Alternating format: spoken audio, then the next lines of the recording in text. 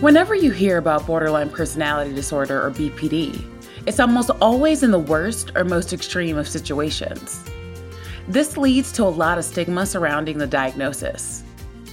If you're curious about the actual criteria for BPD and if there are effective treatments for it, you'll want to listen to this episode. Welcome back to Savvy Psychologist. I'm your host, Dr. Monica Johnson.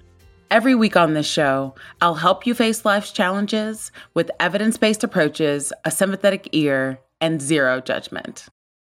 I have spent a lot of my career working with folks that have diagnosed personality disorders, and I can tell you firsthand that there is a range of severity. There are people with personality disorders that you would never guess, and it affects people from all walks of life. I have worked with individuals who are incarcerated, homeless, wealthy, and famous. And regardless of your station in life, untreated mental illness can steal joy and peace from you. As always, if anything I speak about here sounds familiar to you, seek professional services. Now we're going to hit up the DSM-5 TR and explore the criteria for BPD. The first criteria is frantic efforts to avoid real or imagined abandonment. Individuals with BPD often experience intense fears of being abandoned or rejected, leading to desperate attempts to prevent it. These abandonment fears are related to an intolerance of being alone and a need to have other people with them. They may go to extreme lengths to maintain relationships, even when they are unhealthy or detrimental. In popular culture, we most often think of Glenn Close and Fatal Attraction or recent celebrity news. These behaviors can also present themselves as extreme people-pleasing. Many of the folks I've worked with that have BPD will put up with more unhealthy behaviors from partners, friends, and family members than anyone would ever suggest. What's worse is that those with BPD often look at abandonment or being mistreated as being deserved because they are inherently bad or unlovable. The second criteria is a pattern of unstable and intense interpersonal relationships, alternating between extremes of idealization and devaluation. Individuals with BPD may have difficulty maintaining stable and healthy relationships. They may idealize others initially, viewing them as perfect, but later devalue them, perceiving them as entirely negative or unworthy. In other words, they struggle with extremes and can vacillate between seeing someone as an angel or a demon. In the community, there is a term called favorite person, or FP for short. A favorite person is firmly situated on the idealized side of the spectrum. Most of us have identified people in our lives that we prefer to spend time with, like our partners, close friends, and family members. However, with an FP, the experience is that you can't live without this person. You may feel like you want or need to spend all of your time with them and have difficulty with boundaries. Not everyone with BPD will have a favorite person, but it is not uncommon. At times, the FP can even be the therapist, and I have been in that position before. The next sign is identity disturbance. This is defined as markedly and persistently unstable self-image or sense of self. Individuals with BPD often struggle with a consistent and coherent sense of self. They may experience frequent shifts in their self-perception, values, goals, and interests, leading to confusion and a lack of stable identity. Much of the long-term work that I do with folks with BPD relates to helping them to define who they are, what is important to them, and their boundaries. The fourth sign is impulsivity in at least two potentially self-damaging areas.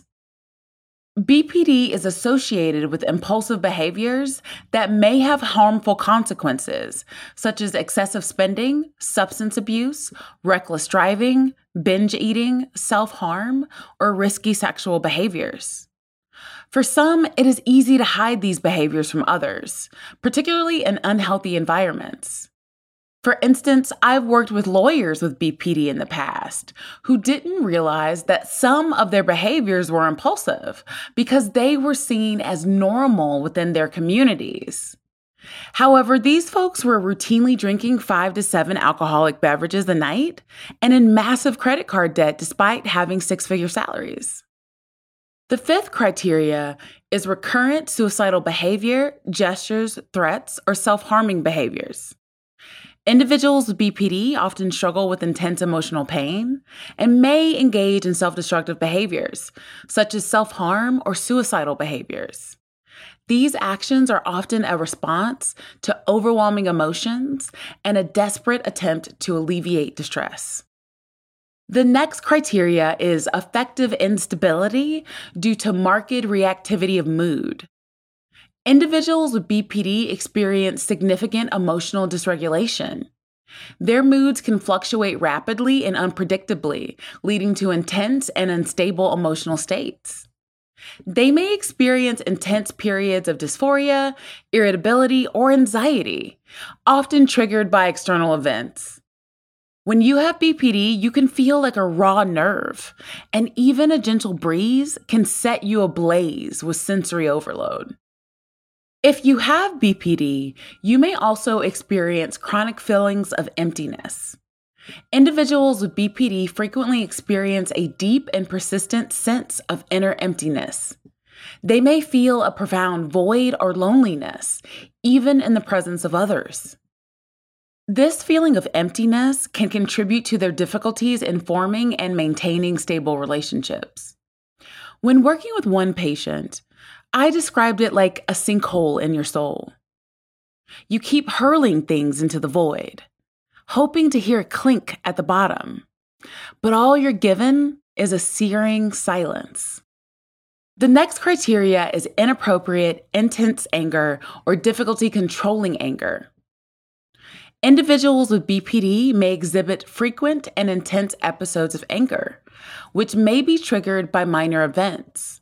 Their anger may be disproportionate to the situation and lead to impulsive or aggressive behaviors.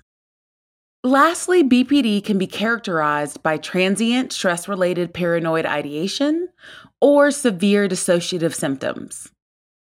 Individuals with BPD may experience brief periods of paranoid thoughts or severe dissociative symptoms, particularly during times of stress.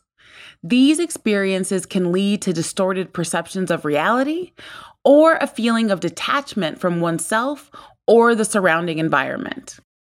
There are effective treatments for BPD, and I'll provide some examples of some in just a minute. But please remember to get assessed and discuss an appropriate treatment plan for yourself if you experience these or any other mental health symptoms. Are you tired of the constant battle with anxiety and panic? I've got a podcast that I think you'll love. It's called the Anxiety Coaches Podcast, where the host, Gina, gives you your weekly dose of tranquility and inspiration. 2 new episodes drop weekly, packed with practical tips and lifestyle changes to help you calm that racing heart and bring peace back into your life. So, if you're ready to bid farewell to sleepless nights and constant worry, tune into the Anxiety Coaches Podcast and embark on a journey towards lasting calmness and a life free from anxiety's grip. Remember, it's not just a podcast, it's a lifeline. Join Gina on the Anxiety Coaches Podcast and let her soothing words be the balm your nervous system needs. Listen in and start your path to healing today. TheAnxietyCoachesPodcast.com, because healing begins the first time you listen. The first treatment I'm going to talk about is dialectical behavior therapy, or DBT. I know I talk about it a lot, but DBT is the most widely researched and effective treatment for BPD. It combines individual therapy, skills training, and phone coaching. DBT aims to enhance emotional regulation, distress tolerance, interpersonal effectiveness, and mindfulness skills. For many, this would be the first-line treatment if you have a BPD diagnosis. Another effective treatment that I've used is schema therapy. Schema therapy focuses on addressing maladaptive cognitive schemas and core beliefs underlying BPD symptoms. This long-term therapy helps individuals identify and modify dysfunctional patterns, enhance self-awareness, and develop healthier coping strategies. Schema therapy has demonstrated effectiveness in reducing BPD symptoms and improving overall functioning. Mentalization-based therapy is another effective treatment. MBT focuses on improving individuals' abilities to understand their own and others' mental states, leading to more accurate interpretation of social cues and healthier interpersonal relationships. The last therapy I will mention today is transference-focused psychotherapy.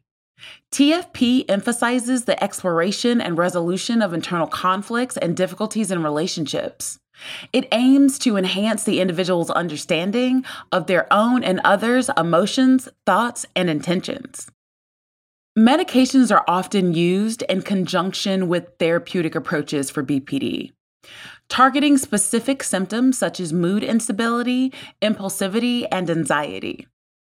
Selective serotonin reuptake inhibitors, or SSRIs, mood stabilizers, and antipsychotics are some medications that may be prescribed. However, medications should be integrated with therapy, as medication alone is not typically an effective treatment for personality disorders. Did any of the criteria for BPD surprise you? Let me know on Instagram at KindMindPsych. You can also reach out to me via my email at psychologist@quickanddirtytips.com or leave a voicemail at 929-256-2191. The Savvy Psychologist is a Quick and Dirty Tips podcast. It's audio engineered by Steve Rickyberg with script editing by Adam Cecil. Our podcast and advertising operations specialist is Morgan Christensen. Our digital operations specialist is Holly Hutchings. Our marketing and publicity associate is Davina Tomlin, and our intern is Cameron Lacey. Follow Savvy Psychologist on Apple Podcasts, Spotify, or wherever you listen to podcasts. That's all for this episode of Savvy Psychologist. Thanks for listening. I'll see you next week.